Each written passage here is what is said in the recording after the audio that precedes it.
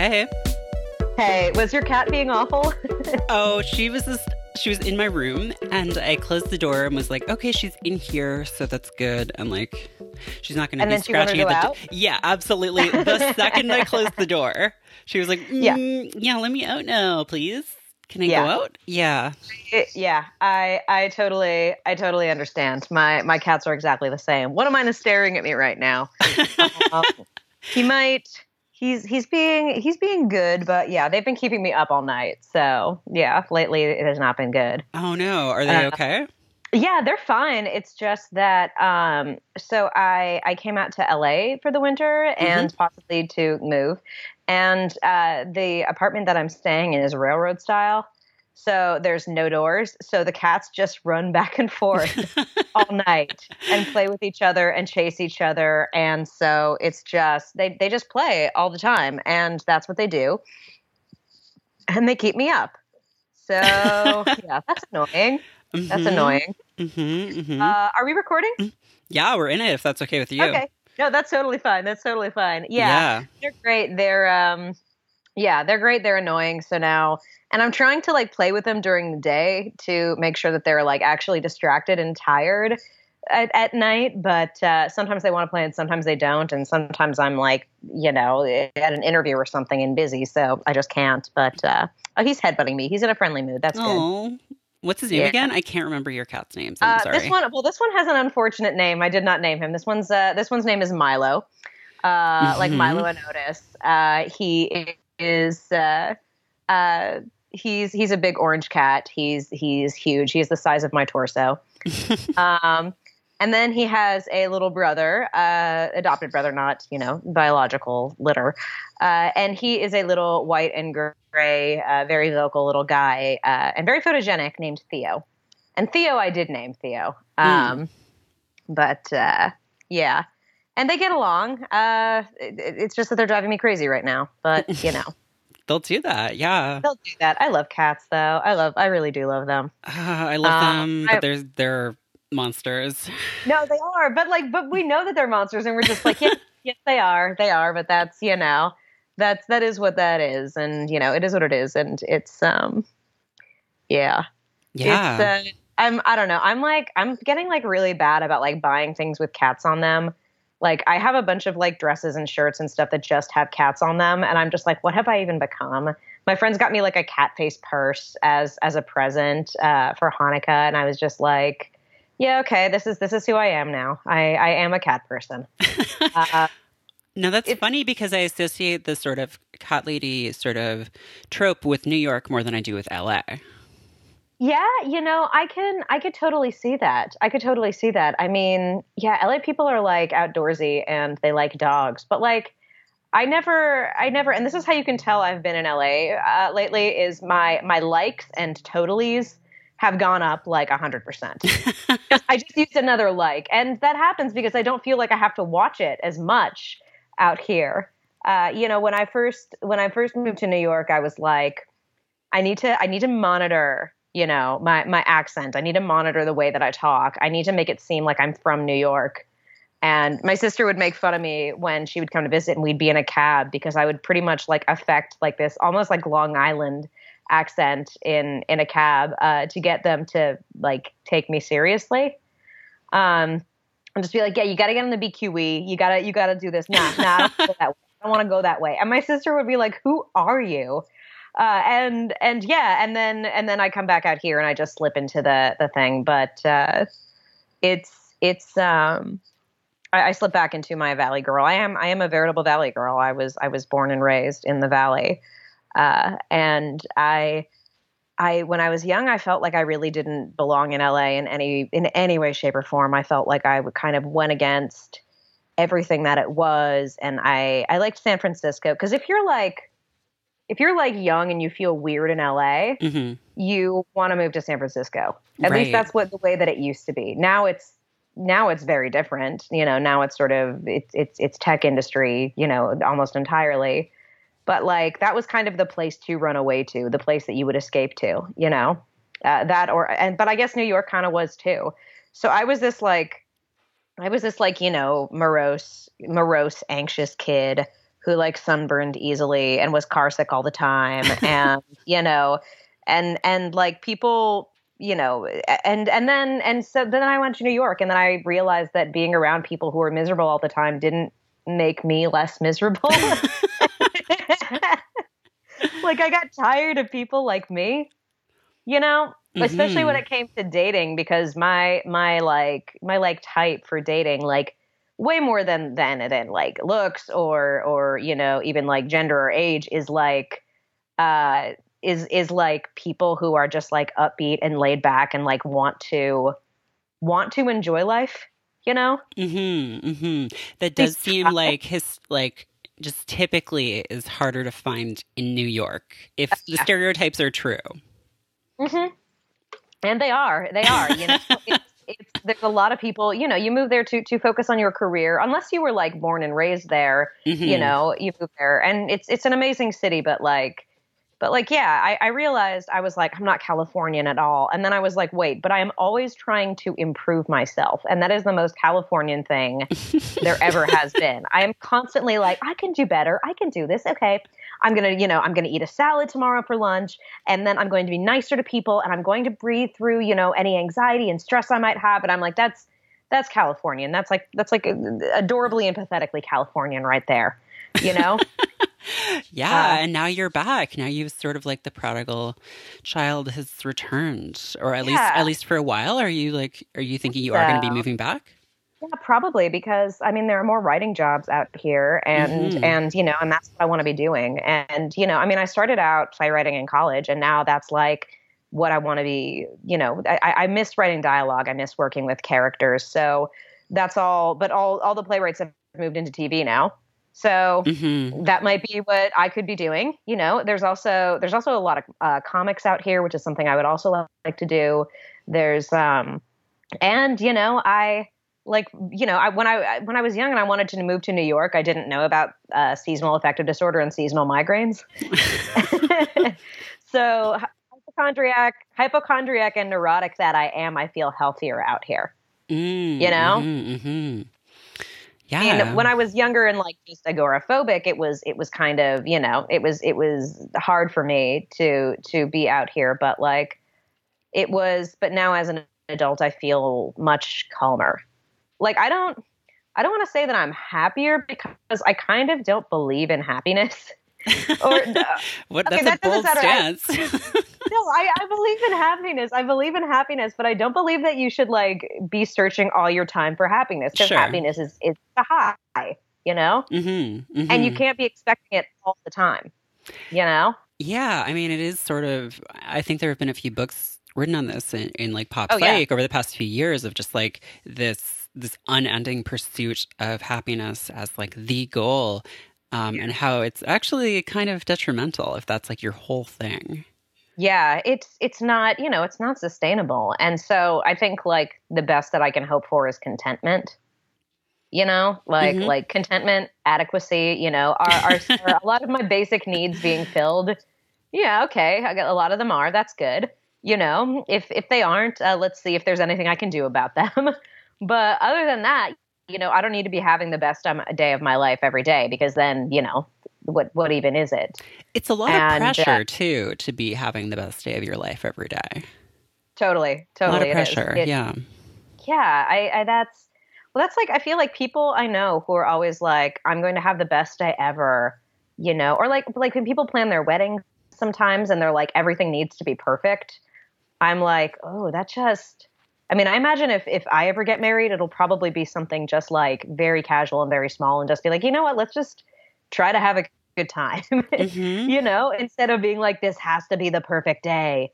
I think that, not everything is going to go right. And it's just, I don't know. I think it's better that way, just to be like, okay, let's try for contentment. Let's try for, most things doing all right.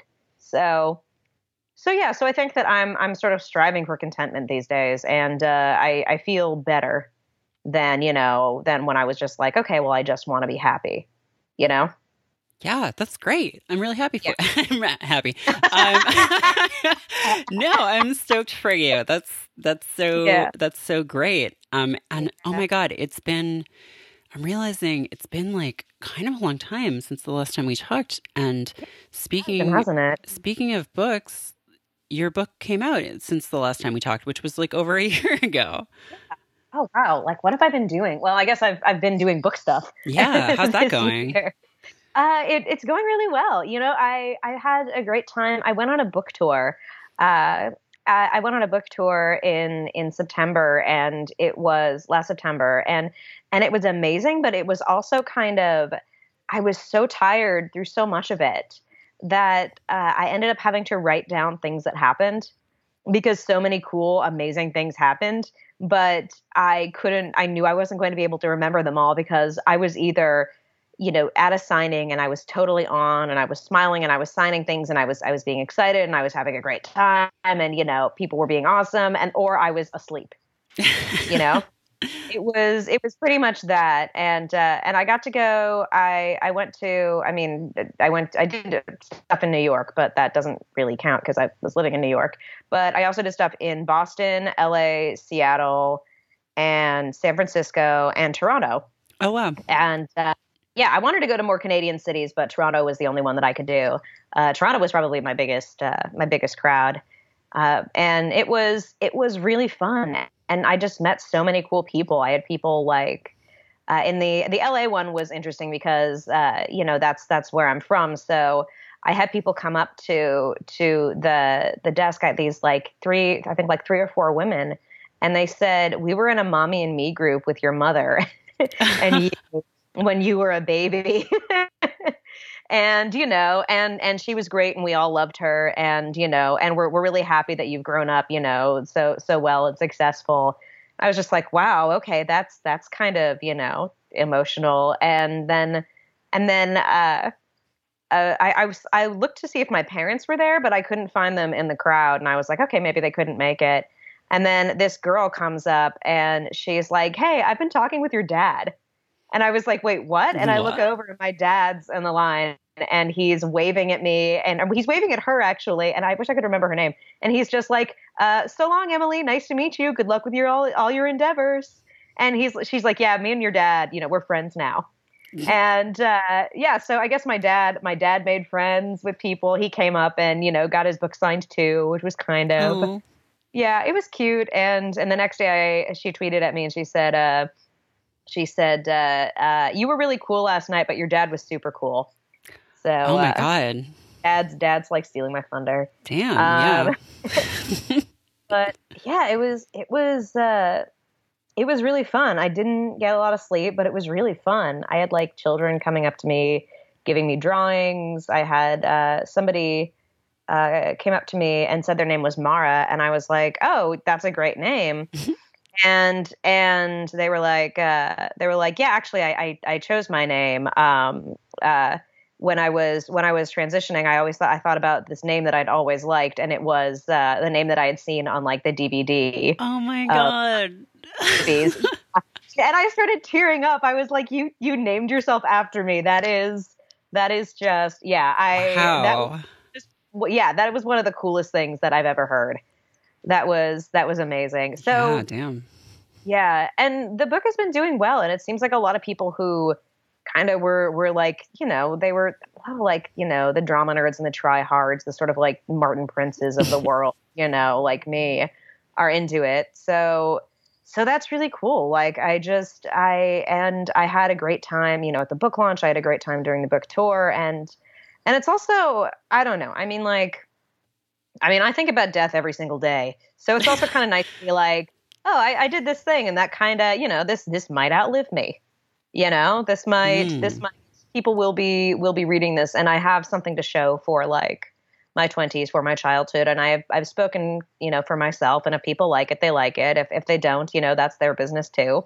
But it's nice to have sort of like, you know, a body of work of like something outside myself that I can point to and be like, "Hey, I did that." Yeah. You have like an artifact, like a physical thing that's like, here's the thing that I put all my brain into, and now you can touch it. Yeah, it's a good feeling for sure. I like that you self-describe as a tryhard. Oh, I totally am. That's really sweet because Is that a long-term thing, or is it something you started doing recently? It's something I started doing recently because I was like, I think I saw somebody once described as a notorious tryhard, and you ever have that feeling where you see like a description of something and you're just in your gut, you're just like, that's me. Mm-hmm. Yeah, and that's what I felt like, and I, and because I think of like what I was like as a kid, and I was always just kind of like I was like Martin Prince from The Simpsons. I was just always trying to. I was like, okay, well, surely, if I say something, nerdy and smart, everyone will love me. And surely if I'm, people, and no, they didn't. And I kind of couldn't help but like love certain things just enthusiastically. I was so into musical theater, and I was so into just like anything kind of like big and epic, and I know, and like one of these days I'm actually going to like sit down and write something about why people hate, the musical theater nerds, because it took me a long time to realize that, even though I knew like in my heart that we were annoying. I think there's also so much overlap between musical theater people and wrestling people. Huh. Yeah, because and if you think about it, there's a lot of similarities there. There's a lot of the performances and the characters and the songs and the moves, and like everything's choreographed and everything's heightened. And my friend and I were talking once about, my friend Jenny, we were talking about how every comedian we know is either secretly into musical theater or secretly into wrestling. Well, the good comedians anyway. Mm-hmm, There's some who are just like, I'm a cynical asshole and I'm just going to get up here and, be politically incorrect. But the ones that we like, they have those things because they're so heightened and so earnest, Yeah. Well, I guess you kind of have to be earnest about it because both of those things involve putting on bodysuits and jumping around on a stage. You can't do that ironically, really. No, you can't. And that's the thing. You have to commit to it. You have to. So that's something that I'm thinking about. And also because I think that I do have a cynical streak, and I don't like that about myself. I have to fight it sometimes. And I don't like the cynical part of myself. And as you know, I don't even like sarcasm. So because it's just like, it's something that just makes me miserable. So I have to fight that urge. And the thing is, I'm either going to be totally cynical, or I'm going to be totally earnest. And so now I guess I'm totally earnest. Do you find being online, like there is more of a, maybe not a pressure, but like a reward for being cynical? Oh yeah, for sure. For sure. And that's the thing, like, a lot of times I don't understand when somebody's trying to be ironic or being sarcastic. And I think that's just because I don't know. I think it's partly because I pretty much always speak genuinely and I always speak honestly. And so, excuse me, I've been drinking seltzer, and so I kind of assume that everybody else is going to too. But it feels sort of like, I don't know. Sometimes people will say something like, "Oh yeah, that movie was great," and I'll think to myself, and I'll say to them out loud, I'll be like, I really didn't think that movie was that great. And they're like, well, of course it wasn't. I'm being sarcastic. I'm like, oh, well, and then I just want to be like, well, am I to blame for being able to conceive in a world in which people had different opinions? Am I to blame for being like, oh, you thought that's interesting. I don't understand. I don't understand sometimes. I think that there's like more, there's more going on than I was expecting. Mm-hmm. But yeah, I think that's easy. I think that's why you see like, fluent in sarcasm, addicted to sarcasm, blah, blah, blah. Sarcasm in like so many people's, Twitter accounts. And the layers of irony, I just can't do. It's, and yeah, every now and then I say something. Usually when I'm angry, I'll get sarcastic. But other than that, yeah, it's something that I like. The more I see of it, the more I want to, and I guess the older I get, the more I want to shy away from that. It just isn't. It feels lazy to me. Yeah, I mean, it feels like a lazy route to comedy, and like it can be done well by some people, but it's also just like the thing that I think a lot of people reach for as like Yeah. an easy way of getting a laugh. And it's also safe, right? It's like because Yeah. when you're behind that, you can sort of hide behind that, like you don't really get it, like you don't get it. Yeah. Whereas if you're sort of just saying what you mean, it's And you're never revealing anything about yourself, you know? yeah. It's all very outside. It's all very, yeah, it's not,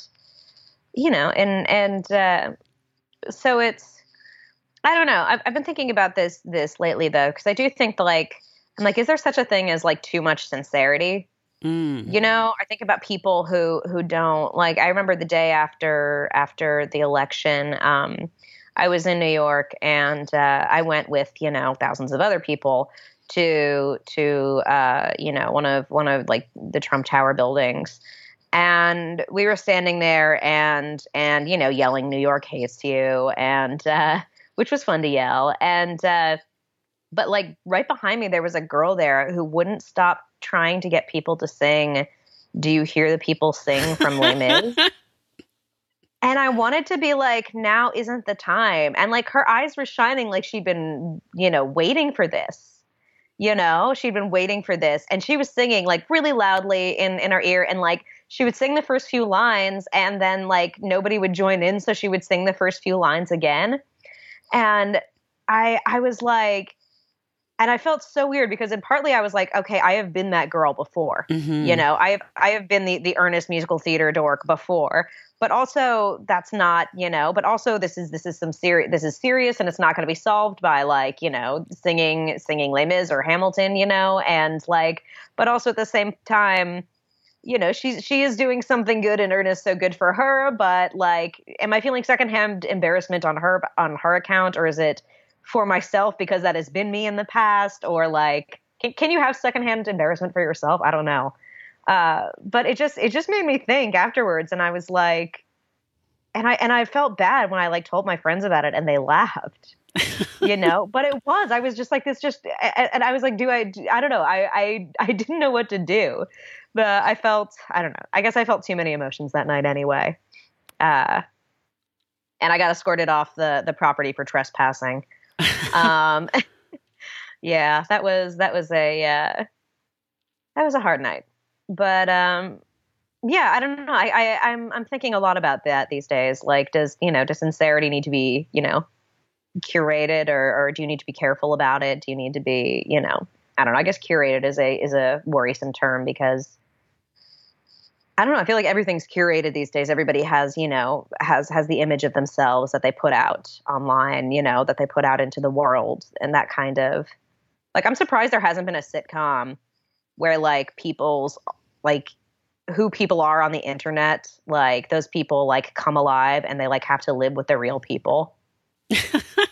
Like, so like the person that you've created is So like the wine mom, comes to stay with the actual mom and is like really lazy and is like always losing the kids and is a big mess and isn't nearly as fun as she is on Facebook. Or, someone's like horrible misogynist troll, like comes and just like, ruins your house. I'm like, how is that not already a sitcom? Because it's true. People do have to sort of deal with, these identities that they've made for themselves. They have to deal with the repercussions of it. Yeah. Yeah, no, absolutely. That sounds kind of David. Like, yeah, that's American Gods too. It's like your Twitter personas have come to life and are trying to kill you. Oh my God, can you imagine?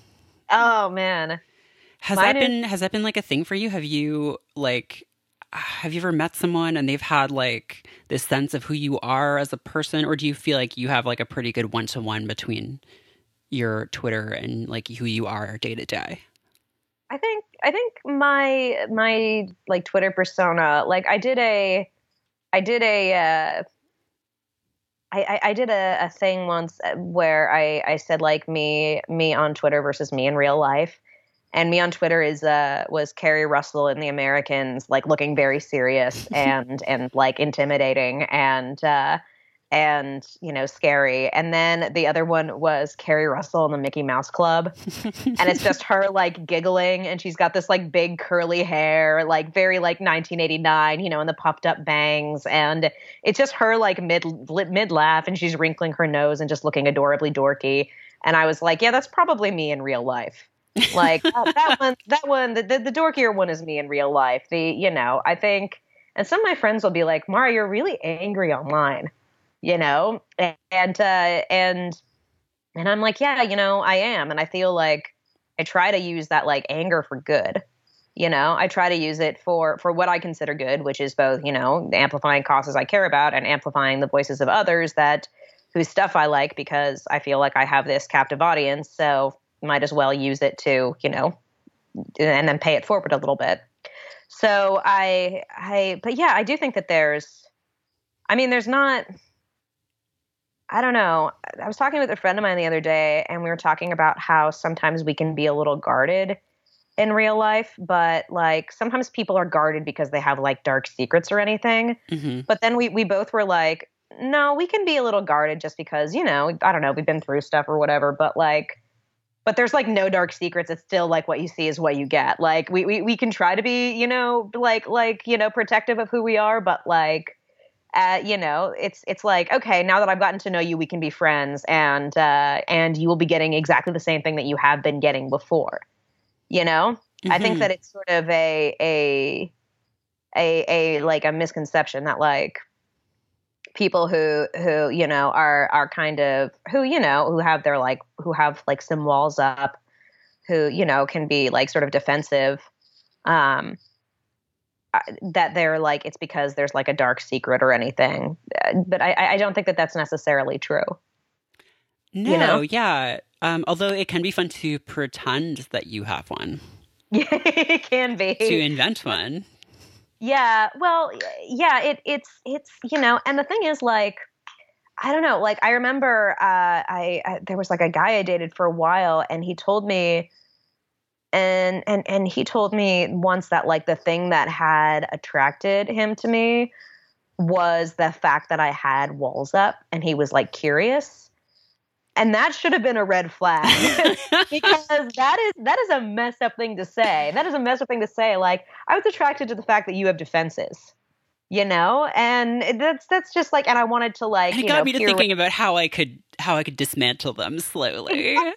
Exactly. Like, what's to say? And like, yeah, that's something, but I feel like a lot of people do that, you know, and I feel like, I don't know, but you kind of have to be defensive, you know, if you're a public figure, if you're, you know, if you're like, you know, if you I don't know, if you aren't at like the highest level of, you know, privilege, you're going to have to be defensive. I think you're going to have to be. Mm-hmm. Yeah. I don't think that's, yeah. And I don't think that's necessarily a bad thing. Yeah. I mean, people, I mean, it would be really surprising for a lot of people to sort of grow up in this world and not be a little defensive or be a little bit guarded, you know?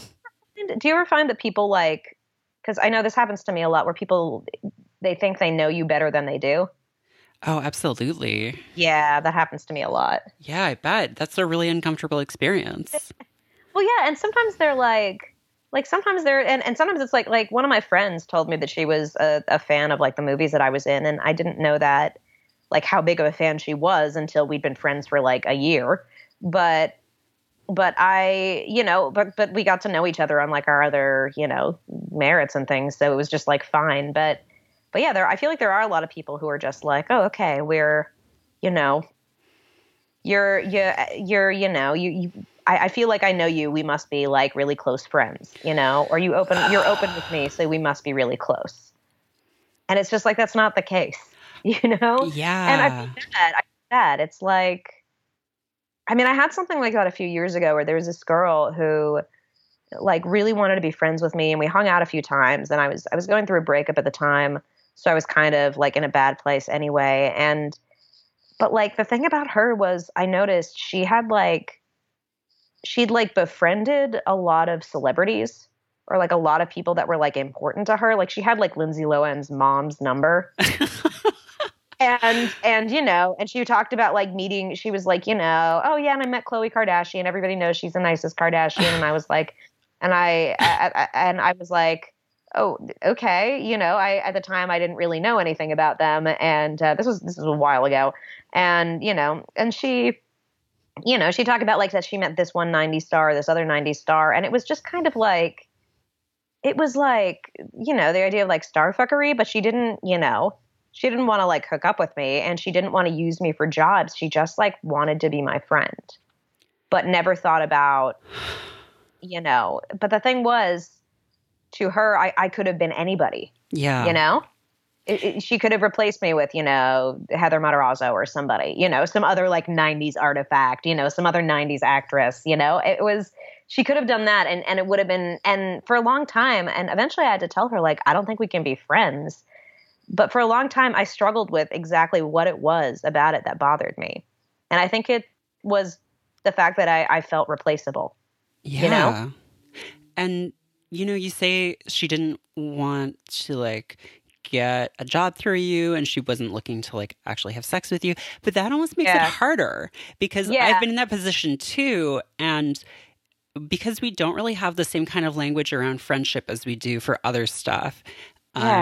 It's hard because you can't point to any one thing and say like, because you can't really say like, you're using me for this or like, I don't want to have sex with you because she doesn't. So like, what are you supposed to say? Like telling someone, I don't think we can be friends is somehow a much harder conversation. It is. It is. Well, yeah, I feel like people kind of expect, and I don't know, maybe it's just sort of a like, I feel like this has to be like, you know, like a Western or like North American thing of like, everybody should be friends. Yeah. Yeah. You know, everybody should be friends. And that's just not going to happen.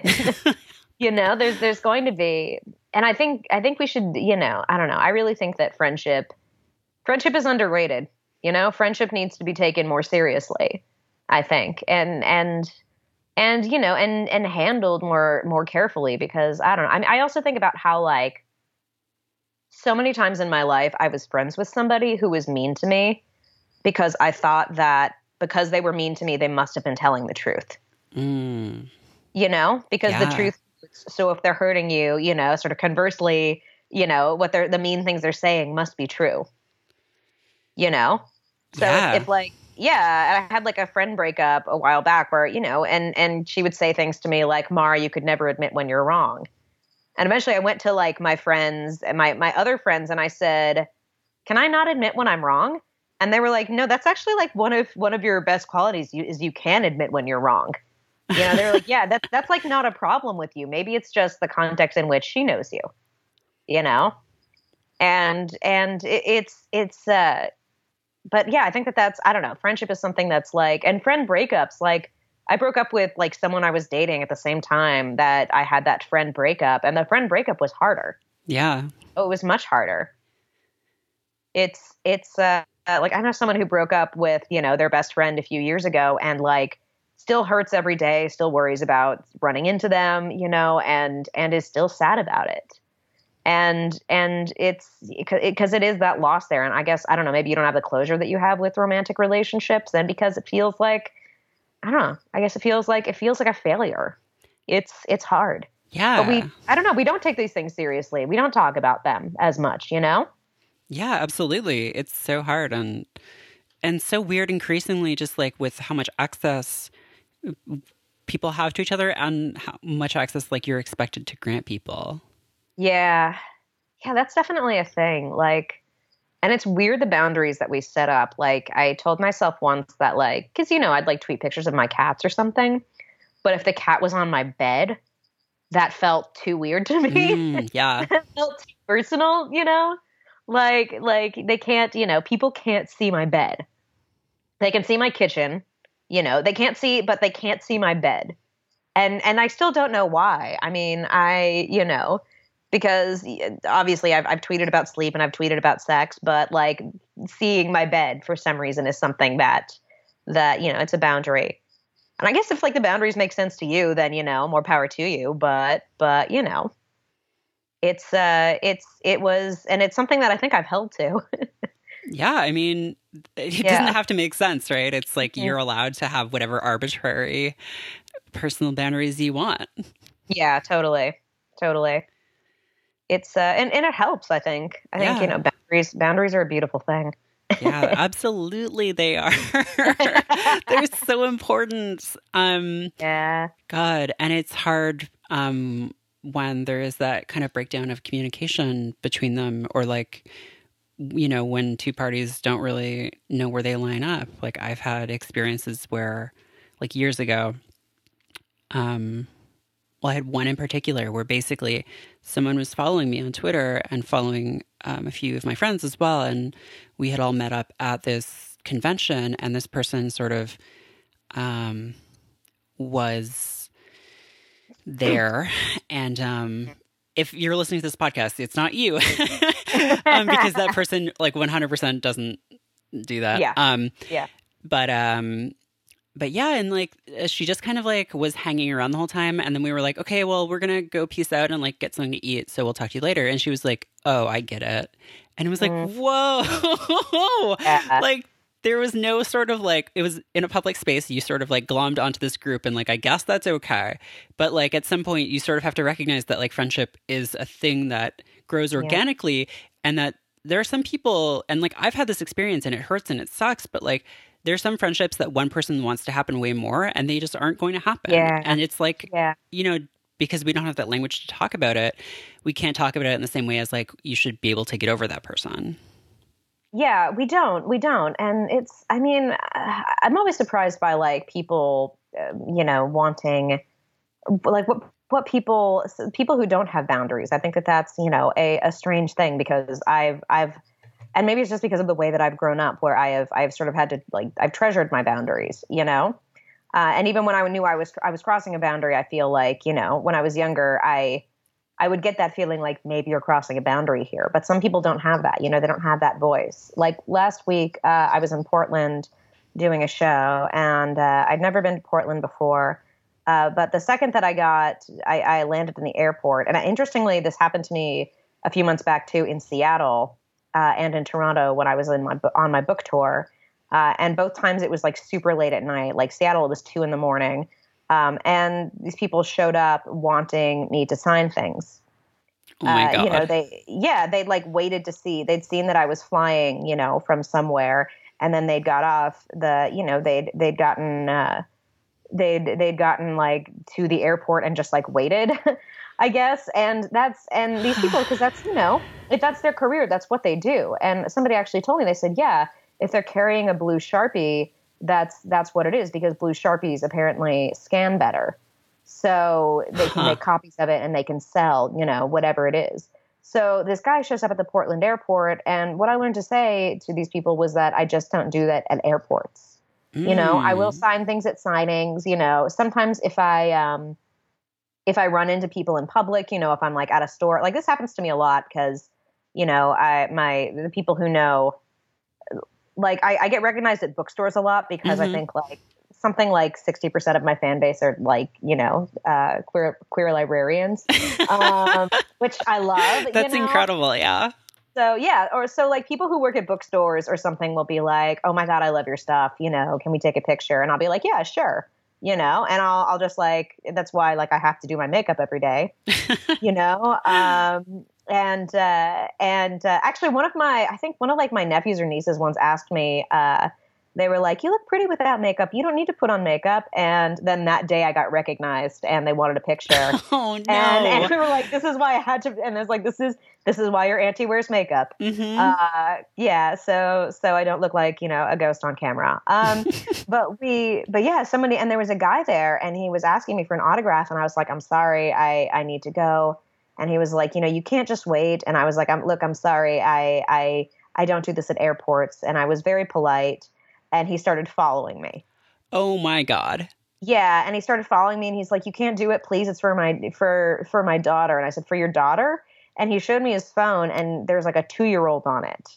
And I'm like, "Okay, so you want me to sign?" And I'm thinking like, okay, so you want me to sign like a laser disc of Mrs. Doubtfire for your 2-year-old daughter? Yeah. And I was like, "Sorry, I see your blue Sharpie. It's not working." And he's like, "Well, you can sign it in black if you'd like." And I'm like, "That's not the point. And he's like, look, what do I have to do to get you to sign this? And I'm like, look, just get a different job, okay? I know that this is your job. And I was being polite, but he was following me. And he's like, come on, you couldn't do this. Come on, you can't do this. And eventually I just turned to him and I said, I asked you to leave me alone. I was polite to you. You really need to leave me alone or I'm going to get security. And he walked off. Good. And this guy who was working in like at like the baggage claim, working at the airport, like looked confused. And he was like, was that man bothering you? And I said, yeah, I told him to leave me alone though. He's like, what did he want? I was like, he wanted my autograph. The guy's like, oh, are you famous? And I was like, I don't know. I was in some movies, a long time ago when I was a kid. And he's like, oh yeah. Oh yeah, I've seen that movie. Like what movie? Oh yeah, I've seen that. And I was like, yeah, thanks. And he's like, well, let us know if he keeps bothering you. Cause we don't permit that kind of stuff here at the Portland airport.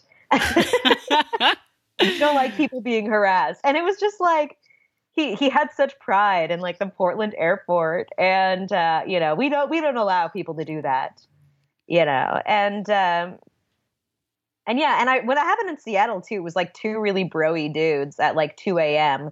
First of all, it was 2 a.m. And second of all, they were like, oh, but we can't go to your signing tomorrow night. And I was like, look, I know what the people who like my writing and like my Twitter and like my acting look like and are like, and it is not you. Mm-hmm. It's not super bro-y dudes. It's always, and it's not, I mean, maybe that sounds prejudiced, but I know who really would, like my autograph. Mm-hmm, mm-hmm. I know these people are going to, but like, I don't know. I grew up with like going to premieres and stuff where there would be like strange men with photos of me to sign, so they could like make money off it. They were just men who knew my name, when I was 7. And I guess I just kind of had to, roll with that and be okay with that. And, but still, I think there's a time and a place. Absolutely. Yeah. And the time and the place is not 2 a.m. on a street in Seattle or at the airport. Or at the airport, right? Yeah. Yikes. I was also on a lot of Benadryl at the time. So, I think that was the night that I found out that if you take Benadryl and Claritin together, you will want desperately to sleep, but not be able to sleep, and you will be jittery out of your mind. Oh, God. Yeah, I'd forgotten that I'd already taken Claritin that day. Oh, See, this is the thing. I don't have a lot of crazy party stories about going on tour, but I do have stories about accidentally mixing allergy medications. Although I did go whitewater rafting while on my book tour. That was fun. You did? In the Northwest? In Northern California, yeah. Oh. My one of my best friends is she and her husband lead kayak tours. And so one day after we were after San Francisco, we drove up to a river near Sacramento, and and her husband like took us on a kayak tour through through a whitewater rafting tour. And he was trained in he's from Nepal, and he was trained like doing all kinds of huge rapids and amazing things. And he can do like flips in his kayak, and he's amazing. And so we had a really great time, and we even like went swimming in the rapids. Wow. Which was really fun because and so my sister and I and my friend Allison were in a boat, and her husband Omes is leading it. And, he points out the swimming rapids, and Anna and I are like, okay, we're not going in there. We're not going to go swimming in rapids. And then we looked at like the other like raft ahead of us, and there was like a 6-year-old and a 7-year-old boy, and they both jumped off into the rapids. And Anna and I looked at each other like, okay, we have no excuse now because if these little kids can do it, then so can we. Mm-hmm. and we both jumped in, and it was amazing. It was cold. It was cold. It was exciting. It was really fun. And it's the kind of thing where like after I did that, it was like you get that adrenaline rush of like, yeah, no, I can do anything, even though I did something that like hundreds of tourists do every day. But it was really fun, and it was like a nice little sort of recharge for me. I think like getting to be out in nature, and before I went back and finished the rest of my tour. Yeah, that's awesome. Yeah. That's so that was cool. another fun tour story. And then going to Canada, and I didn't want to leave. Oh, yeah. Well, you're Canadian, right? But I am. yeah. But you live in the States now? I'm living up in Canada right now, and I'm doing this sort of contrarian move of applying for a visa to live in the States. Yeah. Which isn't really the most popular choice at the moment, but No. yeah. But I love New York too much. I miss it a lot, and I miss my apartment and my roommates and my girlfriend and my neighborhood and all the bodega men who tell me how beautiful I am every day. And oh, it's so good. Canada's fine, but every American who comes and visits Toronto is like, oh, it's so clean. It's so nice. It's so clean. I'm like, yeah, I guess it is. I have, one of my siblings, the wives is Canadian. And I remember telling her like years ago, when I didn't know her as well, I was like, oh yeah, I love Toronto. She goes, yeah, all Americans love Toronto.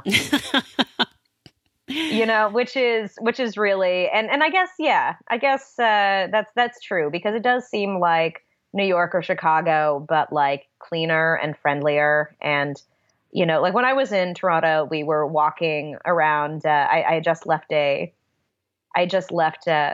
did a morning show there, and I was leaving with my media escort, and this guy out in the parking lot, like raises his hand and says hi to us as we're walking by.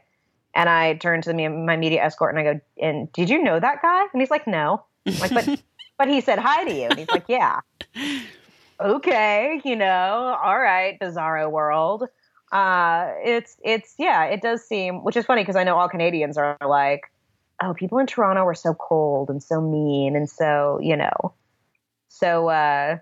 elitist. But, I mean, that hasn't been my experience. Yeah, I love Canada. I would consider moving there actually if I wouldn't miss my friends and family here, and if I could stand the winters. Oh, they're bad. Yeah, they're not great. It's not. I actually like the cold, but the dark and the gray just gets to me. Day after day. That gets to me. I'm used to sunshine. The other night I was like, I wonder if there's any place that I could ever move to that's like cold but sunny. And it looks like there's like the Gobi Desert, and that's it. At night, yeah. Yeah, exactly, at night. So. Although I guess no, not so much the sun. Cold and sunny. I mean, could you just move up really far north, like for half of the year? Yeah, I could do that. Is that how that works? Yeah. Well, now, I mean, since watching that Norwegian teen drama, I really want to go to Scandinavia. Sorry. Back up a second, because a Norwegian teen drama? Yeah, it's called Skam, which means shame. Okay. And it's like every season is about somebody trying to hide something from their friends or their boyfriend or girlfriend or family or whatever. And yeah, it's really cute, and it's like really good. And they talk a lot about like Norway and Norwegian stuff. And it's a really fun show. And like, I don't know, I'm like way too into teen dramas, I think. And like, especially ones from other countries. And after I watch them, I'm like always like, that's the reason I want to go to Australia. I want to go to Norway. I want to go to like, to these places, is because I watched teen dramas that happened there. Do you watch Riverdale? Yes, I do. I don't think I watched the most recent episode. Oh no, wait, is it tonight? I don't know. I'm not sure what night it is. Thursdays. Yeah, I usually watch it. I usually watch it on my computer anyway. So yeah, but I'm definitely into it. It's just like the weirdest premise to me. Like, I haven't actually seen it, but like, It's so we're going to take these like comics that have been running for like 50 years about nothing and make them into like a sexy teen drama. But it's like, but I love it. It's just like, there's something kind of like Twin Peaks about it. And there's something, and the girl who plays Veronica, I found out, went to the same like college program as me. And like years afterwards. And some of my friends who taught there, taught her. And apparently she was like a really, really great student, really funny, really smart. And that was nice to know that there's, somebody representing for my old school. But she, and she's great on it. She's great on the show. When I saw the ads, I was like, okay, I don't know what to expect here, but then I watched it and I really liked it. And I know somebody who writes for it too. And like, she's great. So I was like, okay, I'll give this a chance. And yeah, now I'm hooked. Jughead doesn't wear the hat though, right? He wears like a beanie kind of thing. And he's like kind of like edgy, kind of goth. but like, I don't know. But the actor that plays him is good. And just, it shouldn't work, but it does. Yeah. I guess. Yeah. I really, I don't know. I really like it. But yeah, when I first saw the ads, I was like, wait, what? What are they doing? How are they doing this? and now I'm hooked. So yeah, that's also my other, like my teen dream is, my dream is to write for a teen drama because everything's so heightened, everything's so heightened. And a lot of times they're like way more progressive than shows for adults. Mm-hmm. And you can like say and do so much there. So that's definitely a goal of mine. Did you ever watch Degrassi? See, the thing about Degrassi is I never knew where to begin. There is a lot of it. Yeah, and that's the thing. I still, I know I need to watch it at some point because it's, it's like the Citizen Kane of teen drama. That's what we call it up here. but where do I begin? I mean, where do I haven't seen all of it. I started watching from the beginning of Next Generation. And you don't need to have watched the original, I don't think, to understand what's going on. Yeah. You just get into that good Drake action. Drake, yeah. Young Drake. And it's good. I mean, it's like you say, it's super over the top and dramatic, which I kind of love. I think you'd like it. And I think you'd be an amazing teen drama writer. Thank you. Oh, thank you. That's so nice. Yeah, I've written a lot about teenagers. I think it's also because I was raised with 3 older brothers. So from the time I was 5 to the time I was 14, there was always at least one teenage boy in the house. Yeah, you studied their ways. Oh, yeah. It was like I had this like Greek chorus of teenage boys, and like we could never keep any food in the house because somebody was always like they would always eat it. And my dad would go through we went through a gallon of milk a day. Oh my God. Just because like we all had to have cereal and our brothers would like put it in their tea or coffee, when they started drinking tea and coffee. And so, so my dad had all these like little like life hack, things where he would know the cheapest place to buy milk. And it was the 7-Eleven apparently. So we'd have to like stop at 7-Eleven every day because like the boys would just like eat through everything. And their friends were always over and they'd be like, I remember asking one of them once, I was like, Kyle, why are you here all the time? And he goes, well, why are you here? And I said, I live here. And he said, well, so do I. I was like, okay, well, that's not true, but I'm not going to argue with it. So it was something, write what you know, right? And so for a long time, I just wrote about teenagers. Yeah, I mean, so that's something that that's thank you so much for saying that. I would be good at that because that's like totally something I want to do. And here you can see the totally something. That's my Californian is showing. My Valley Girl is showing. I can't hide it for very long. That's okay. I think that's why I always liked like a lot of Riot Girl stuff because like people like Kathleen Hanna, they all talk like Valley Girls. Yeah, for sure. And so that's something that's something that I like always appreciated. I was like, oh, okay, you talk like a Valley Girl, but people don't automatically assume that you're an idiot. So this is cool. I think that was something that was important for me. And now one of my cats is coming over. The other cat is coming over. Well, in that case, maybe I should let you go before you get mobbed by cats and go full Valley Girl. Not that I wouldn't love that, but exactly. Just so you can preserve your secret. My God, it's not time for you to eat yet. Come on. Yeah. I need to go back to being my, I need to practice being my cool, I need to go put on my boots and my like faux, leather jacket and stomp around for a while and complain about the weather and getting back into my angry New York mode. Yeah. But so good talking to you again. So good doing this again. Yeah, thank you so much for coming back on. And what's your Twitter again? If people want to follow you on there, if they somehow don't already. At Mara Wilson. Right. Great. Awesome. Yeah. And I don't know, did we say the name of your book at all or no? Oh, I don't know if we did. And it's funny considering how much time we spent devoted to location. The title of my book is Where Am I Now? Mm-hmm, mm-hmm. Which, if you've ever seen any like clickbait with my face on it, it's, probably pretty, obvious why we chose that title. Yeah. Yeah. Oh, right. God, So that clickbait. Yeah, you too. Have a great night, and I'll talk to you later. All right. Talk to you soon. Cool. Bye. Bye.